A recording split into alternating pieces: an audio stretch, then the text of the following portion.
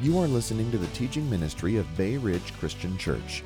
The following teaching was given by one of the missionaries that our church supports. Jesus has called the church to go into all the world and proclaim the good news, and our support for missions is an important part of fulfilling the Great Commission. We hope you enjoy this teaching and are encouraged to participate in the great task of taking the gospel to all people.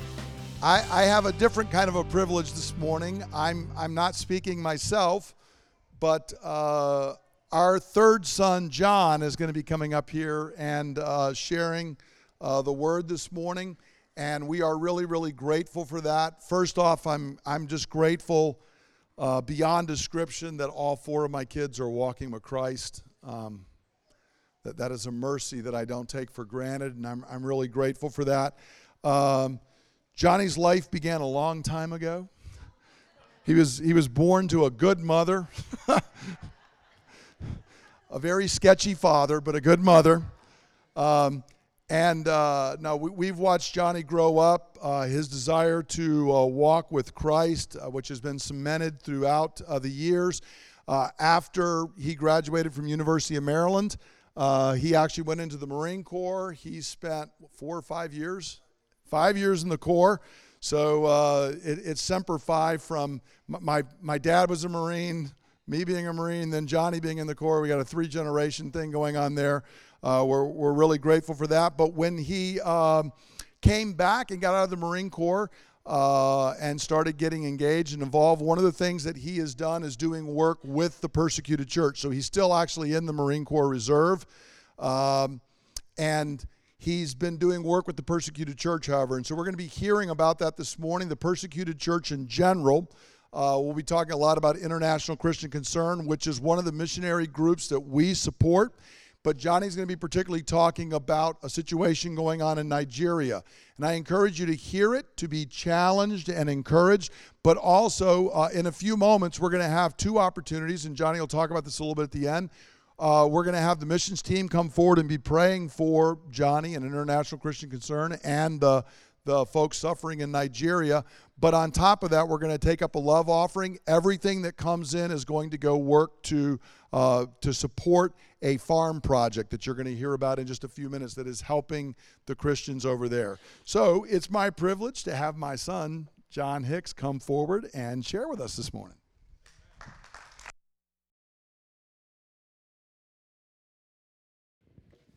Well, good morning, everybody. I gotta say this, hi, Mom and Pa. Grandparents are watching on Facebook Live, so gotta say hi to them. So today we're gonna be talking about lessons that we can learn from the persecuted church. It's obviously a very important thing. And a little bit about me first, just as an introduction. My name's Johnny Hicks. Obviously, I'm Brett's son. I've been working at ICC now for about 2.5 years, as specifically working in the area of Africa. Which has taught me a lot more than I thought I would ever know about Africa. It's a continent that a lot of people kind of forget about in general. But with that, a little bit of, and then below that you can see also missions travel. I've been actually all over the world at this point, been very fortunate to be able to travel and see a lot of the world, specifically seeing Christians who are suffering in many different places. And one thing you'll learn, persecution's everywhere, and the persecuted have a lot to teach us about faith. So a little bit about ICC. I know that this church has been supporting ICC for a very long time, longer than I've been alive, or almost as long as I've been alive. But for those who don't know, ICC is a persecution-based ministry. What that means is we're trying to reach out and serve the persecuted church around the world. With that, we have 3 ways that we do that, and it's called the 3 A's. First, we raise awareness. We go out and we try and find stories from the persecuted that we can then bring back to the West. The West, we've been very fortunate here. Persecution's very low, even though we still suffer it because it's part of the walk with Christ. It's not to the same level that you would see around the world, and we don't understand persecution because of that. We're very separated from it, whereas most of the world is not. They're on the front lines with spiritual battles every single day. So the first way is try and bring awareness to this topic of persecution. The second way is providing practical assistance. So we don't want to just take from the persecuted church, meaning we don't want to just take their emotions, their feelings, their pain and suffering and bring it back here. We also want to bring help to them. It's something that we're called to in the Bible, right? We are one body in Christ. We need to suffer together. So one way we can do that is by providing practical assistance. That practical assistance takes many forms. We can give medical care, we can give small businesses, we can give relocation, whatever they need. Honestly, we try and fit the need that they've had because of the persecution. The final way is we do advocacy, and that's the third A. Advocacy for us means we try and work alongside the U.S. government to put pressure on foreign governments to stop the persecution that's taking place in their countries. You can see this in working with Pakistan, where they have blasphemy laws. If you say something against Islam, a Christian can easily be arrested, thrown in jail. They can suffer because of that. What we can then do is just get the U.S. government to step in and say, this is wrong, you should not be doing this, and try and get them to repeal those laws. So those are the three A's: awareness, assistance, and advocacy. And again, ICC does this in about 30 countries currently around the world. So we're working all over the place. If you can go to the next slide. Today we're going to be specifically talking about persecution, and again, I will focus more on what I know, which is going to be Africa or Nigeria specifically. But I do want to define what we're talking about. Persecution is a very wide topic. It can mean a lot of things to a lot of different people. So we're going to define it. What is it? Then we're going to go into where is it happening? How does it manifest? So what does it look like, or what can it look like? And then what also can we learn from those persecuted? If you get next slide. All right, first though, obviously we want everything that we do and say to be founded in the Bible. It is God's word. It is our ultimate law for what we should be doing and how we should be interacting. So just wanted to point out a couple of verses that really speak to persecution, understanding, though, that this theme is throughout the entire Bible. And I'm only going to read a couple of these. First, if you look at Matthew 5:10, blessed are those who are persecuted because of righteousness, for theirs is the kingdom of heaven. This actually is telling us that though it may seem in our worldly wisdom that persecution is a bad thing, it's actually, you're blessed if you're persecuted, because it means you're living righteously for God. Next, 2 Timothy 3:12, in fact, everyone who wants to live a godly life in Christ will be persecuted. Again, what this shows us, if you're living a godly life, you will be persecuted, and if you're persecuted, that more than likely means you're living a godly life. Not always, but it points you towards that. Third, Romans 12:13, blessed are those who persecute, or bless those who persecute you, bless and do not curse. And this goes back to love needs to be our basis for everything, right? You will see, and I've seen it and I've felt it in the past, when you meet persecuted, every now and then you will see hatred come out of them, and that's not the right reaction. And it's the same for us. When we see suffering, a lot of times we want it to lead towards hatred. We want to see justice enacted against our enemies or against those who are persecuting. But that's not the correct response. We'll try and point some of this out as I talk about the situations in other countries. These other ones are just references, and there's many, many more. If you just Google persecution in the Bible, you can find a bunch of verses. But it is prevalent throughout the entire Bible. All right, so what is persecution? I just want to define this again. Understanding persecution can mean anything from attacks on different ethnicities, different races, different religions other than Christianity. It can mean a wide-ranging amount of things. But for ICC and what we're talking about specifically, it's hostility shown to any Christian or Christian community because of their faith activity or faith identity. All right? And what that specifically means, there are three key factors in any act of persecution. First of all, it has to be hostility, right? It has to be showing some sort of aggression, whether it's physical, emotional, mental, spiritual, whatever that is. It's got to show hostile action. Two, it's got to be because they're Christian. Again, for us, there are other organizations that work for different types of groups, again, ethnic groups or socioeconomic groups, whatever it is. ICC specifically works for Christians. We want to serve our suffering brothers and sisters around the world. So it needs to be because they are Christian, and it needs to be for their faith activity or faith identity. What that means is either you're getting attacked or you're having some hostile act towards you because you identify as a Christian and the other person knows that. You might not be doing something specifically Christian. You don't have to be evangelizing. You don't have to be in a church or worshiping or anything like that. You could be going to the grocery store. Somebody comes and attacks you because of it. You'll also see things like social boycotts, where communities will turn on entire areas of their community that they know are Christian, stop them from getting jobs, things like that, okay? So that's your faith identity. And then faith activity is obviously more those who are doing work of the gospel. They're living out their Christian life, and because of that, they get attacked for their faith. There's hostile action, right? And that's more so evangelists, missionaries, pastors, people who are in church, worshiping, those kind of activities, okay? So again, definition of persecution, hostile act or hostility shown to any Christian or Christian community because of their faith activity or faith identity. And that's what we're going to be basing everything I'm talking off of. Now, where is persecution happening? I want you to understand again, it's everywhere. If we just look, the Islamic world is one of the ones you'll see mainly going throughout right now around the world.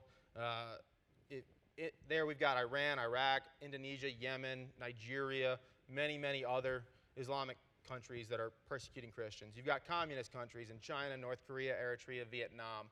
All of those heavily persecute the Christian church. You've got Hindu majority countries in India and Nepal, where a lot of people in the West would say Hindus are very peaceful. Well, for Christians in these countries, it's not that way. You've got Buddhist majority countries in Sri Lanka and Myanmar, where Christians are also suffering massively at the hands of persecution.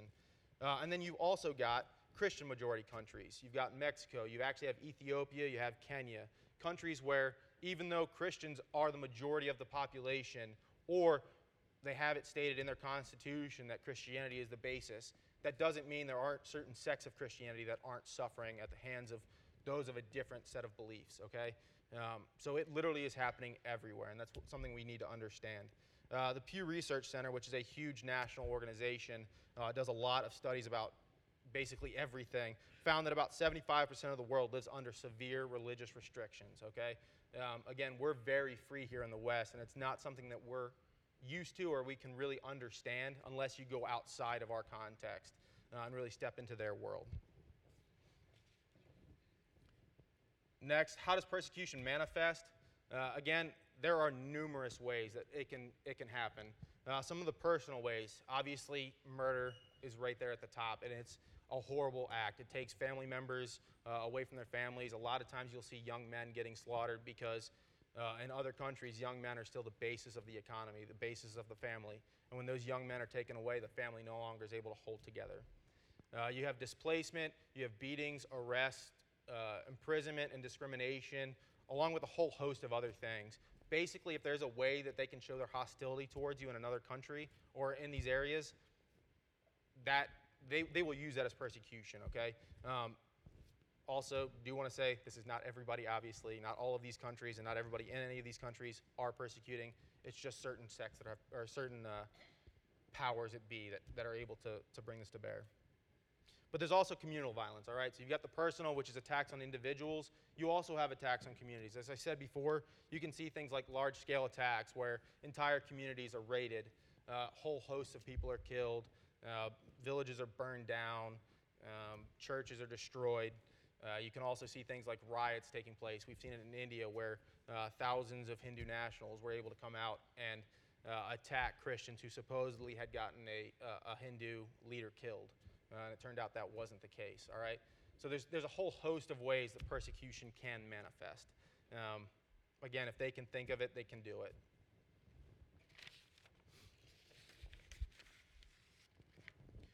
Now specifically what I'm going to talk to you about is Nigeria. Nigeria is actually one of the largest countries in the world. It's number 6 in total population, all right? And because of that, it's a very important country, especially to the continent of Africa. It's one of the largest economies in Africa. It has about 200 million people currently today living there, and it's about 50-50 split between Muslims and Christians. All right, so it's a very diverse country. And some facts that we don't even have up here.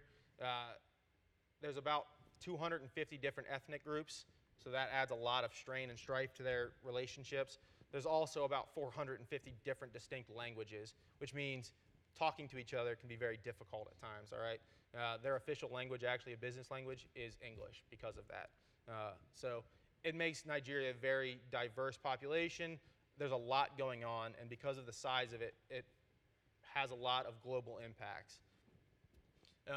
But some really important facts that I want you to understand. Nigeria has been suffering religious strife for centuries at this point. If you go back to the 1800s, there was something called the Sokoto Caliphate. This was back in literally right at the beginning of the 1800s. A guy named Usman Dan Fodio built up a caliphate there in northwestern Nigeria that spanned multiple different countries, large areas, and that has led to a lot of problems here in the future for Christians, where they would say the Islamic faith has had too much power, has had a lot of power in Nigeria over the political realm, over people's lives, and it's led to a lot of strife. You've got the Biafran War in the 1950s. This is actually in southeastern Nigeria, where people were trying to fight that Islamic leadership. And it's one of those different ethnic groups that said, we want to be free, and part of that was a religious war as well. They were Christian versus the Muslim, all right? So that also led up even in the 1950s. And then about 18 years ago, it significantly increased. What we saw was groups such as Boko Haram, which came around. This is an Islamic insurgency in the northeastern part of the country. You also have what we're designating, and others have said different things, but the Fulani militants, all right? The Fulani are an ethnic group of about 5 million people that span all of sub-Saharan Africa. They're migrant herders, and they're about 99% Muslim. They're very heavily indoctrinated, and because they're migrant, it makes it impossible, or it makes it very hard for them to get education. And without that education, it's much easier for radicals to then make them radicalized as well. And this is one of the things we'll actually be focusing on here today. The last thing is Sharia law actually is instituted in the 12 northern states of Nigeria. Nigeria's constitution is supposed to be secular. It states in there that there is no religious state religion over all of Nigeria. Despite this, they do have Sharia law in 12 of these states' constitutions, and that leads to a lot of issues for Christians being marginalized, being attacked, and not being supported by their government up in those 12 northern states. All right, so as I said, today, what I see, and I think a lot of others also see, is the biggest issue. A lot of people would think it's Boko Haram. Most of you have probably heard about them. In 2014, Boko Haram kidnapped over 275 girls from a schoolhouse in northeastern Nigeria. They constantly conduct attacks. Millions have been displaced. Tens of thousands have been killed over the last 2 decades because of this group. Despite that, I think because the world has focused on it, and the Nigerian government has focused on it, they've kind of been able to back up or fight Boko Haram relatively effectively. What we're going to talk to you more about is the Fulani militant crisis. So if you split Nigeria from north to south in half, the southern half is Christian, the northern half is Muslim. And it's actually pretty true across all Africa. Islam took over the north, Christianity took over the south, and even individual countries have it that same way. I don't know why, but that's generally how it plays out. Because of this, the Fulani, who occupy much of northern Nigeria and who are predominantly Muslim, have been actually migrating further and further south. And there's a lot of reasons people say that this has been happening.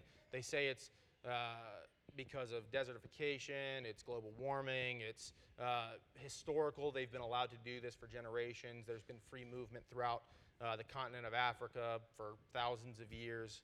Many different reasons that they say that the Fulani are moving further south. One of the big issues with this, though, the Fulani, who are, again, Muslim, are coming into contact with the Christians who are farmers, majorly farmers in the south, okay? And so right in the middle, what's called the Middle Belt, it's about 9 different states right there in the middle of Nigeria. If you go to the previous slide real quick, you can see where that yellow and green line meet, actually. The states on either side of that yellow and green line, that's the Middle Belt of Nigeria. And this is where this Fulani crisis is happening still today, all right? And you can go back to the next slide. All right, so that Middle Belt area, Fulani herders or militants are moving south. Christian farmers who've been living in those areas now for thousands of years, as they would say, have been farming the land, and they're coming into conflict. The government, one of the main issues is the government of Nigeria is not doing anything about this. In 2018, I was able to track almost 2,000 people killed by this conflict, all right? And that's across those 9 different states. The Nigerian government has not held anybody accountable for it, not prosecuted anybody, and they're not really doing much to stop these attacks from happening. And there's several reasons why. One, they label the conflict as historical. They say it's a herder-farmer problem. Herders and farmers have been in conflict all the way back since really Cain and Abel, if you're a Christian, right? It's the first fight that really happened in the world. Ever since that time, herders and farmers have been in conflict. We've seen it here in the U.S. back in the 1800s. We had the same thing. But the Nigerian government's saying, oh, it's just this, and there's nothing we can do about it. We're not going to stop it from happening. You've also got that, they never prosecute any of the attackers. They're saying, one, it's not the ones, nobody knows who the attackers are, which is a problem. If you're the government, you can't control these attacks from happening in your own country. Two, it leads to a kind of impunity. These attackers know that if they go in and raid a village, they're probably going to be okay. They're not going to be in trouble from the government or from those who are defending the villages, because you're not allowed to own weapons in Nigeria anyway. And third, the military has also been accused of a lot of these atrocities. So one major attack took place last year in what's called Adamawa State, the far eastern part of the country, where Fulani had come in and raided a village and killed almost 200 people. The Nigerian Air Force then shortly after that decided to use bombs as a deterring method. I'm military. You don't use bombs to deter. I'm just going to throw that out there. What it did lead to, though, was nobody trusted the military at that point to protect them. I've seen pictures. We have our guys who've gone out there and seen it, where people were actually killed because of that. And this leads to a lack of trust in the military, who are the ones supposed to be protecting the Christians and these citizens from these kind of attacks. All right. So all of that makes it so that nobody really trusts the Nigerian government, and shows that either, in my head, they're either just completely inept and unable to stop it, in which case they need help from the outside, or two, there's actually some sort of complicity there. We're not sure which, but it has led to a big issue. Because of this crisis, literally millions have been displaced. And displacement, again, we don't really see that here in the West.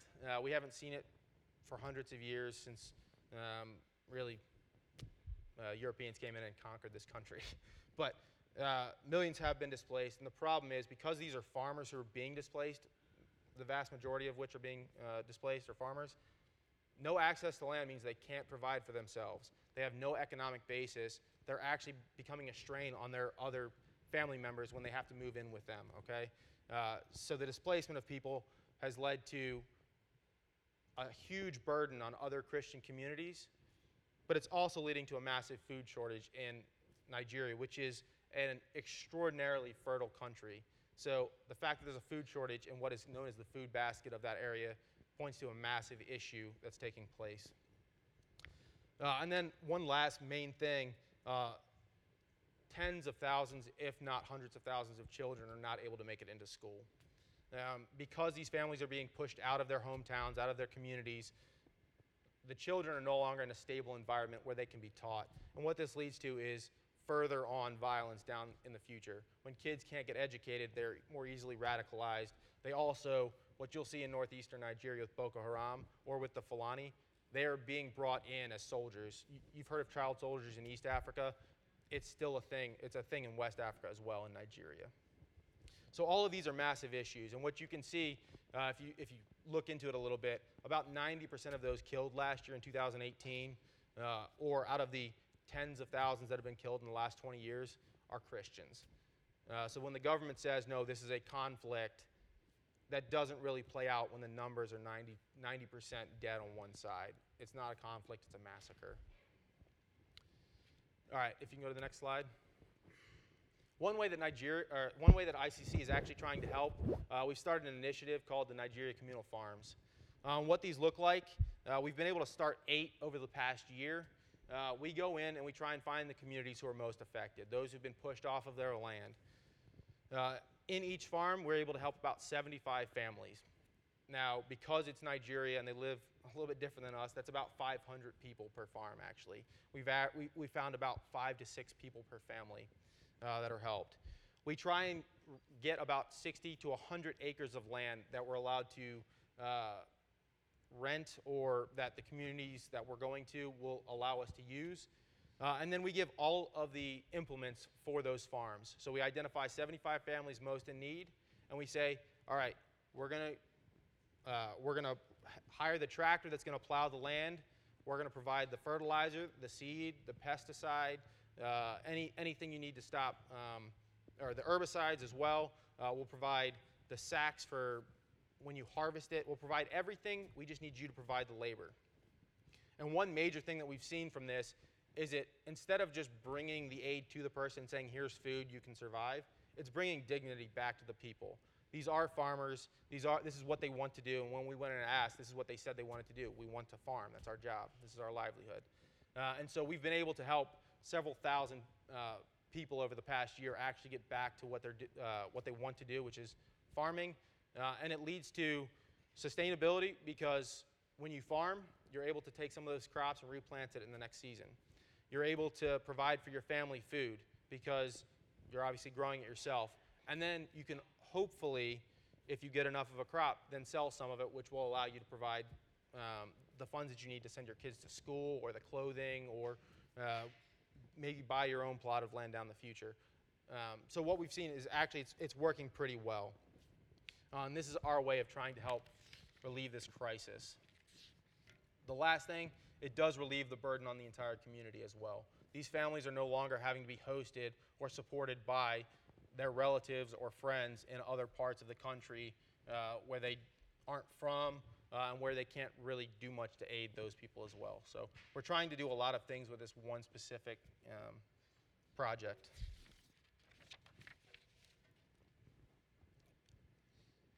All right, and this is kind of what I wanted to focus in on. This is one of the specific attacks that we saw, actually.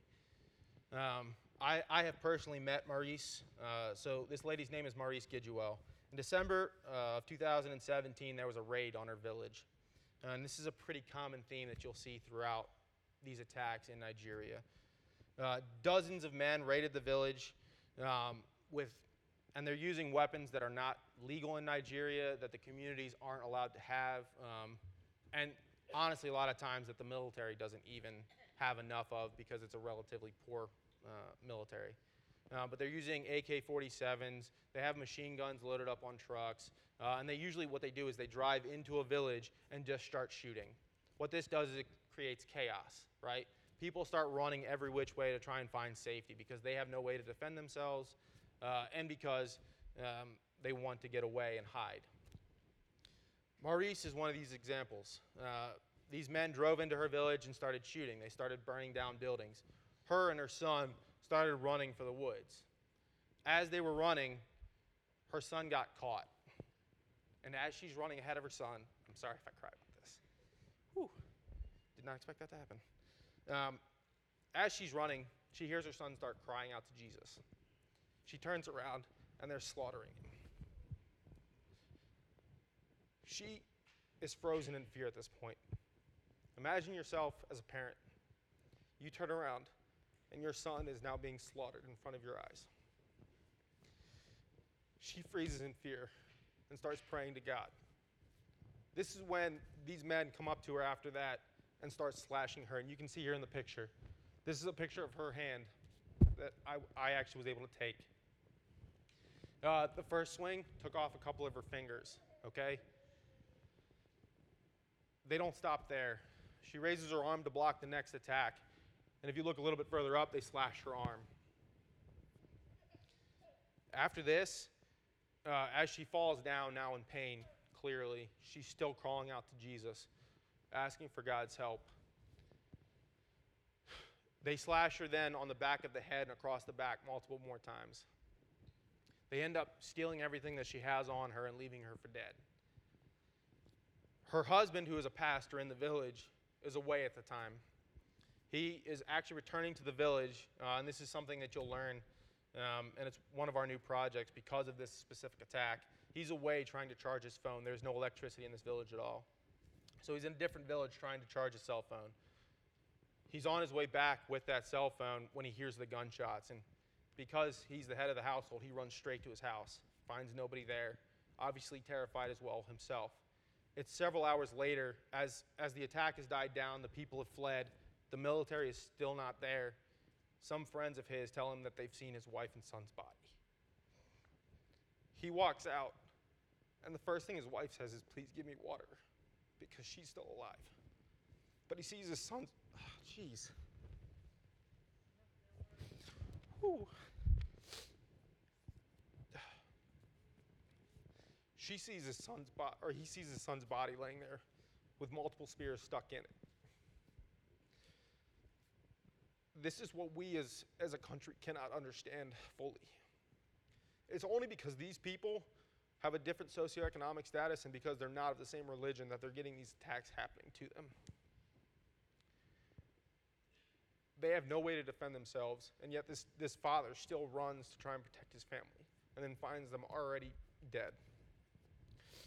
So the good news here, the husband does find her and is able to bring her water and is able to rush her to the hospital. So this attack again took place in December 2017. Now I was able to travel to Nigeria in March of 2019 and meet Maurice in her village. This is Maurice in March of 2019. We had just provided a farm to this village, and because of that, she is out, still suffering massive pain. Again, had fingers chopped off, slashes across the arm from a machete, across the head, across the neck, and the back. It's about 110 degrees out there. I am relatively in shape. I was suffering from walking around. This is what I came up to, is her bent over taking care of the farm that we've given her. She is out there trying to provide for her family. She still has another 5 children. Her husband is still alive. So her husband, and her kids are out trying to work this farm. When I talked to her, there were 2 things that I really noticed. One was joy. It was amazing. She was smiling. The only thing she asked for, one, was help with the pain, because she still feels fire throughout her body where she was cut. 2 was that we would pray for them. That was it. No more aid. She didn't want anything else. She just wanted us to pray for her. She also didn't want anything to happen to the attackers. That was not her request. She wasn't asking for aid to go after and prosecute those who had slaughtered her son in front of her. All right? And this goes back again to the Bible verse, we need to bless those who persecute us. It was incredible to me to meet a woman who had been attacked in such a way and yet was not hateful towards those who had done it. Now, I will say that doesn't mean there isn't still fear. We have since tried to help her medically, and when she went to one of the hospitals, there were a number of Fulani, and I don't think this is fair in a sense. It's, again, not all of the Fulani who are doing this, okay? I need to make that clear. It is certain sects among them or groups among them. She was afraid to go in that hospital because there were Fulani present. That doesn't mean we won't still suffer from our own sinful nature because of this world, this fallen world. But she had no hate towards them, which was quite incredible to see. So if you can go to the next slide. So again, some of this is my personal, what I learned from meeting them. And this is just one of many, many examples that I've had when I've gone overseas and met these people where they live. One, God gives strength, and it's an immense strength. You can go through the worst suffering in the world, and as long as God is on your side, you can handle it. This is huge for us here in the West, where, again, our lives are relatively easy comparatively. That doesn't mean we're not still struggling with our own issues and our own problems. But if these people can go through these kinds of traumatic experiences, that's got to give us great hope that we can go through what we're suffering here today. There's also no struggle that is too great for God. These attacks are taking place in countries like Nigeria and China and Iran and Iraq and Syria. And if you look at it, where the church is growing the most is the countries where the church is being attacked the most. That's an incredible sign of the faithfulness and glory of God. People are going to try and shut it down. God will not be stopped. God also gives unending love. Again, as a man, as a Marine, I would also think, or at least I hope, I would rush to my family's aid when I started hearing gunshots and knowing there's an attack taking place. But I don't know. I've never experienced it. This pastor and his wife did. And they were able to run to protect their family. All right? God gives incredible love for your family if you rely on Him, but also for your enemies. If you know me, and I know a lot of you do, I am pretty hardcore on the justice side of things. I would want to see justice done, I'm sure of it, towards those who attacked me or attacked my family, especially if it was my family. To not see that kind of hatred from a woman who suffered immensely is quite incredible. God can give immense love, even for those who hurt us most. And it's that kind of love that is going to be transformative. Next, persecuted are everywhere. If they are living righteously, if you are living righteously, you will be persecuted. It's not a question. It's not a doubt. It's a when. You can survive it, and it's what's going to spread the gospel most. When we stand up to that persecution, when we survive it and we move on with love, that's what you see bringing the gospel and really moving it forward. Again, the persecution we're going to suffer here today is not the same, at least not yet. Who knows in the future what happens? But you will suffer persecution at some time, and how you react to that persecution can change the world. These communities in Nigeria that suffer these attacks, when they show love, will do far more to spread the gospel than any attacks on them will stop it. Finally, these are not just faceless victims. I know, again, we're very separated, and this is why we have the awareness aspect of what we do at ICC. A lot of times, it feels good to give that money or to help in whatever way we can, but they're not faceless victims. These are our brothers and sisters in Christ, right? We are all one body. We need to understand and be praying for them. One great thing about this is God knows everybody. For God, it's very personal. We need to be acting that way, though, too, for the persecuted church. We need to be remembering and praying for those who are suffering around the world, and not in a for us way, but in a glory for God and a care and love for them. It shouldn't come from pity, it should come from love.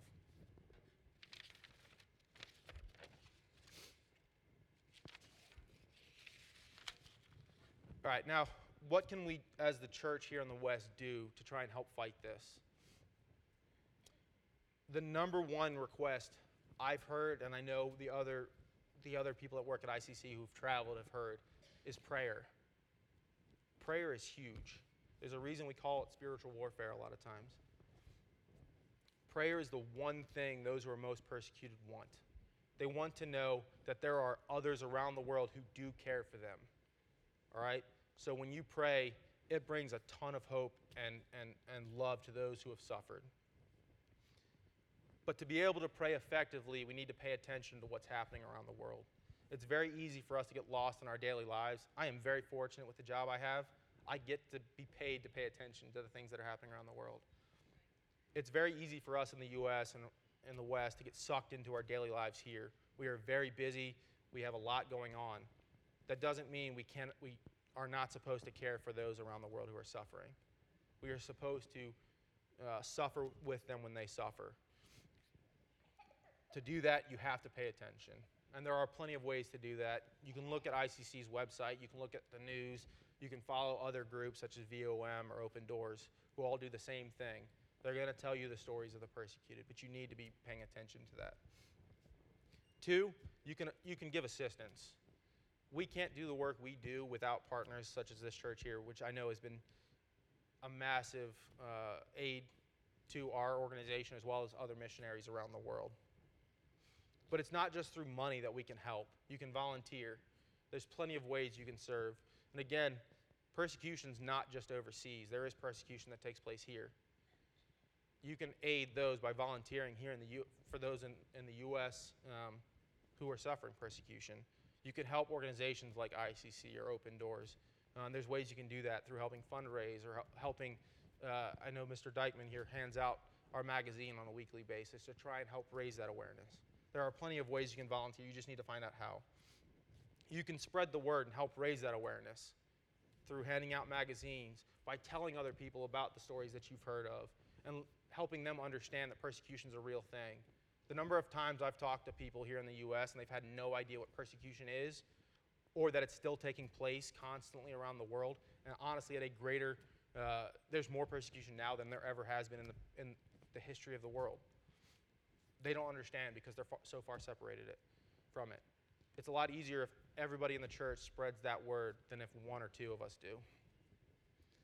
3, you can help sign petitions that go out. Petitions can move things. And I just need to point this out because if ICC is able to fill a petition and send it to a congressman, that congressman will listen. And we have seen great things happen. I don't know if you know the name Asia Bibi. It was a lady in Pakistan a couple of years ago, was arrested because she blasphemed Islam and just said, no, I'm a Christian, Islam is wrong. She was arrested and thrown in jail and put on death row for that.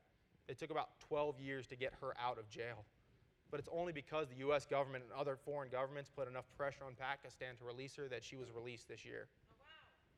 So petitions, calling your congressman, getting the U.S. government and other governments involved can help a ton. But it takes you all to do that, not just the NGOs or the nonprofits.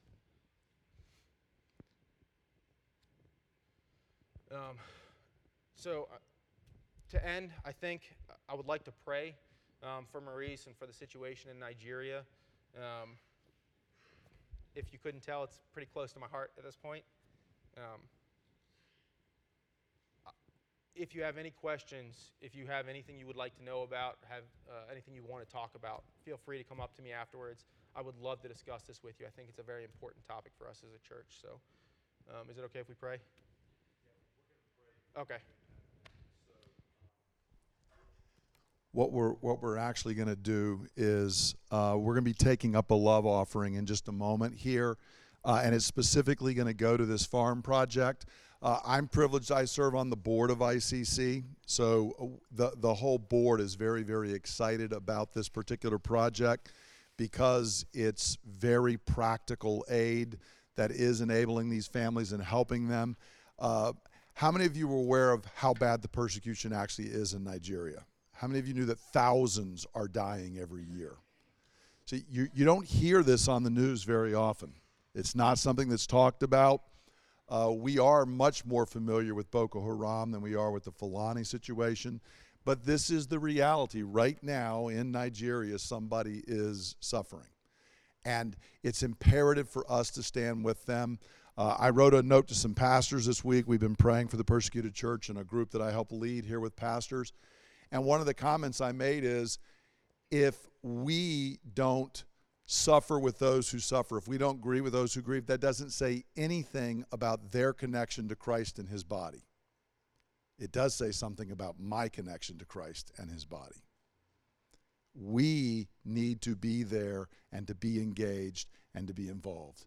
One part of the body suffers, and we have a great opportunity to join in. So what we're going to do is we're going to have a chance now. We're going to take up a love offering. Everything that comes in is going to go to ICC and specifically to this farm project in Nigeria for us to continue working. We're hoping to see this thing continue to grow. There's other potentials that may be happening here in the future. And I want to remind you, as Johnny mentioned, this is happening because this is the forefront of where the gospel is moving forth. Make no mistake, the fastest growing churches in the world are virtually all in places of persecution. The church is growing. I just saw a report this week from Iran that one of the Iran religion ministers is getting very frustrated at how fast the church is growing in Iran right now as we speak. They're projecting by 2050, 6 of the 10 most populous Christian nations in the world are going to be in Africa. The gospel is moving forth in leaps and bounds. But where the battle is raging hot, there are casualties. It's just part of the conflict. And we want to be there and support them. So we're going to take up the love offering. Everything will go there. If you didn't bring something and you want to give, if you just write an IOU and say, ICC IOU, we will trust you. The church will give it, and then you can get it back to us later. You can also jump online. There was a link in the bridge. You can go online and give right now as well, and all of that. We'll be collecting all of that and giving it forward. And then in a moment, we're going to have the missions team come forward and pray for Johnny Sorry. Oh, go ahead. One last thing. We do have books outside. Oh, It's about lessons that we've learned from the persecuted. It was written by the president of ICC and his experiences over the past 30 years as he's done this kind of work. So feel free to pick one up out front. They're on the little Welcome Center. Welcome Center. Yeah, and that's ICC's gift to everybody here because we're taking up the love offering and doing all that. So if you want one of them, you can grab one. Let's go ahead and pray.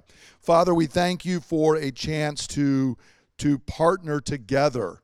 Lord, what a miraculous thing it is. You see and know each one of these stories. You are sovereign over all, and yet you give us the privilege of being part. So we pray, Lord, as we give right now to support this work, Lord God, I pray that you would take it, that you would multiply it, Lord, and it would be able to encourage and help these believers who are suffering. Father, we heard one story this morning. The reality is there are thousands and thousands and thousands of these stories. Father, we want to support these believers to see them encouraged and strengthened, that they can continue standing and watching the gospel grow throughout the Middle Belt and the northern area of Nigeria, Father, and pressing out through the rest of Africa. We ask this in Jesus' name. Amen. Amen.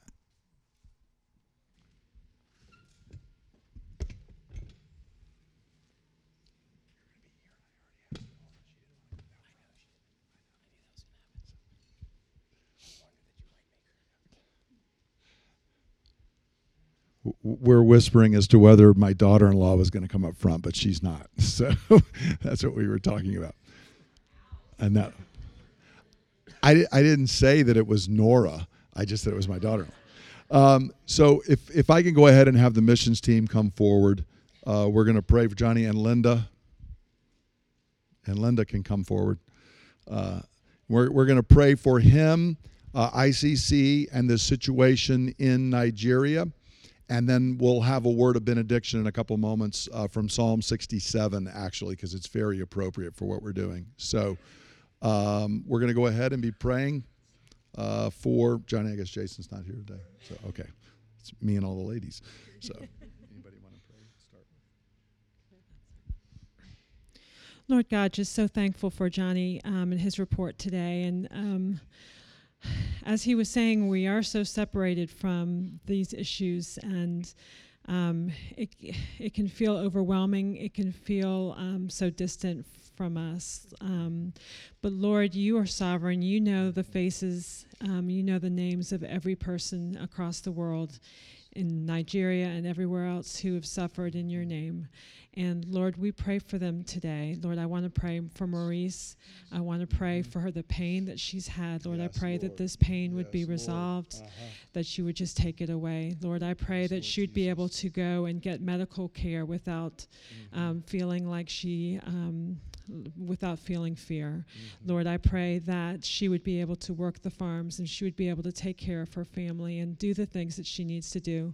Lord, I thank you for the joy that she still has in her heart.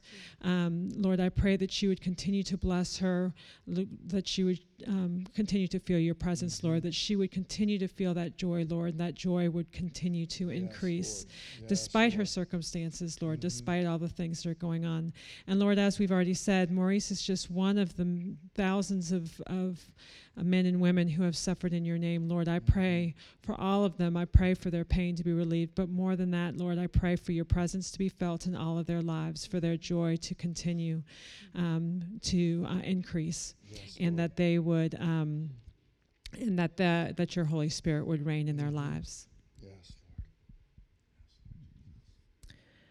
Lord, we thank you that you do not leave us without hope and help, and not only in the spiritual realm, but in the very practical realm. And we thank you for organizations like ICC and Voice of the Martyrs who are working to ease the pain and difficulty faced by your children in these situations. Lord, we ask that you would give great wisdom and insight, understanding, and resources to all those in leadership and working there, especially for Johnny. We ask that you would continue to bless and inspire him, give him joy in his work, keep him safe as he travels. In your name. Yahweh, I just ask that you would break our hearts for what breaks yours. Yahweh, I just ask that you would help us to feel in a really real way the plight of our fellow family members around the world.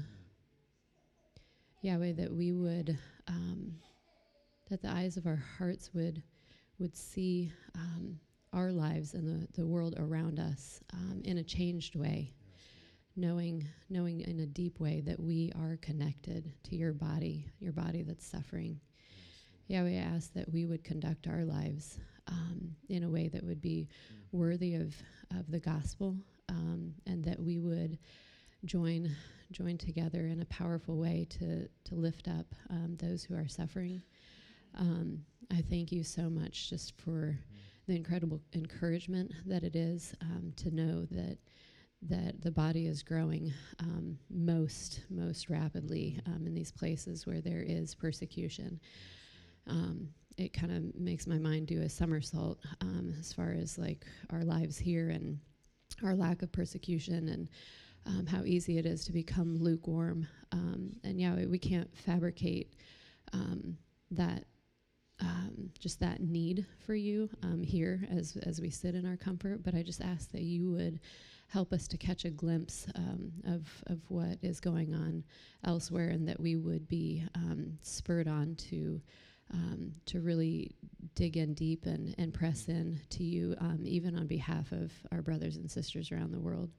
I thank you also for ICC and what they're doing, and I just ask that you would put a hedge of protection around them, Yahweh, that the enemy would not prevail, but that there would be just incredible fruit, and that your love and joy would just be so evident as it is, that you would just multiply their efforts, and just help us again to get behind that in a really real way.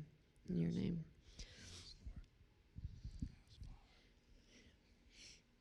Father God, I thank you so much for the heart that Johnny has for those that suffer. Lord, it's been such an amazing thing to watch as he's grown and as he's come into being such a wonderful man of God. I pray that you would protect that sensitive heart, that you would guide him in how as he's growing in it. Lord, I pray for their family, Lord God, with all of the travels that he does. Yes, Lord, I pray that you would protect their relationship. Lord God, I pray that he and Nora would grow deeper in love each and every day. Lord, and I know they're away from each other quite a bit, and I just pray that you would just protect them, Lord God, and just in all of his travels, Lord God. But I thank you, Lord, for him. I thank you for his heart, Lord God, that we've seen this amazing man of God just come out of just a wonderful life, Lord God. Yes, Lord. Hallelujah. Father, I do pray for all of these different areas, Lord, as the board is meeting for ICC this week, Lord, I pray that you'd anoint and fill us with wisdom that we can know how best to help your suffering church around the globe, Lord God. We want to use everything you give us wisely. Father, we want to have insight and know how. Father, I thank you for all of the people there that are working and giving themselves over, Father. They could be doing other things, but they are supporting your church. I pray, Father, that you would bless and anoint and keep them, Lord God, throughout the work that they're doing. Father, we pray for your church that is suffering. Father, we've heard these stories right here in Nigeria. Father, it's a very important country. I pray for the gospel to prosper there. Father God, there are forces that would want to keep that from happening. Father, I pray that it would not be a 50-50 split. Lord, I pray for those 12 states where there is Sharia law.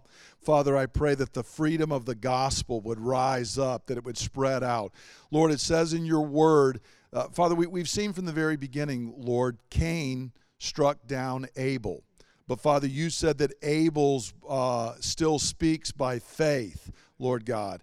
Father, we see that when your children were in Egypt, they were oppressed. But the more that they were oppressed, the more they multiplied and grew. Father, we pray the same thing would happen here, Lord. I pray for the prospering of the gospel of Jesus Christ. I pray for the day, Lord, when we would look and the gospel would have spread throughout all of northern Nigeria. Father, I pray as well for those who are persecuting. Lord, I pray. Father, I remember being in Niger and being part of the baptism of a young Fulani man who had come to Christ, and he had had to flee and leave his own tribe because they were trying to kill him. But Father, he had embraced the gospel. I pray for more and more Fulani to come to Christ, Lord, throughout sub-Saharan Africa. Father, I pray for, Lord, the people in Boko Haram, Lord God. I pray you turn the Apostle Paul from a persecutor to an apostle of the faith. Father, I pray you would do the same thing here in Nigeria, Lord God, that you would move in a mighty way. Father, we want to hear more and more stories of people turning to the faith. And Father, as they do so, I pray that that would be an encouragement to the church there. I pray for the pastors there, Lord God. This man who lost a son and still has to teach the scripture and teach the people in the congregation to not hate their enemies, Lord God, but to respond in love. Father, I pray you would anoint and encourage and strengthen them. Lord, hear our prayer for your suffering church. Lord God, Jesus, you stood up and spoke to the Apostle Paul and asked why he was persecuting you. Father, we know you feel when your children suffer. Jesus, you feel when your bride suffers. Holy Spirit, you feel it when the temple that you are building and in which you dwell is being destroyed. Father, we pray you would rise up, that you would protect your people. And Father, we pray that you would spread the gospel. Lord, we pray that the light would shine and you would call people out of darkness into your marvelous light. Father, we are grateful. We ask that you would do all of these things in the mighty name of Jesus Christ for your glory and for the good of the people you love. Amen. Amen. Let's stand together. I'm going to do an extended bit of benediction this morning. It's one we've used a lot. It's Psalm 67. But I pray as you hear near the end, as we have just sown as a congregation in prayer and in finances regarding these farms, I pray you to receive this blessing and go forth and spread it. May God be gracious to us and bless us and make his face to shine upon us, so that his ways will be known on earth, his salvation among all nations. May the peoples praise you, God. May all the peoples praise you. May the nations be glad and sing for joy. For you rule the peoples with equity and guide the nations of the earth. May the peoples praise you, God. May all the peoples praise you. Then the land will yield its harvest. As God, our God, blesses us, may God bless us still, so that all the ends of the earth will fear him. Go forth blessed and be a blessing. Amen. For more teachings and resources, or to learn more about the missions work that Bay Ridge supports, please go to www.brcc.church.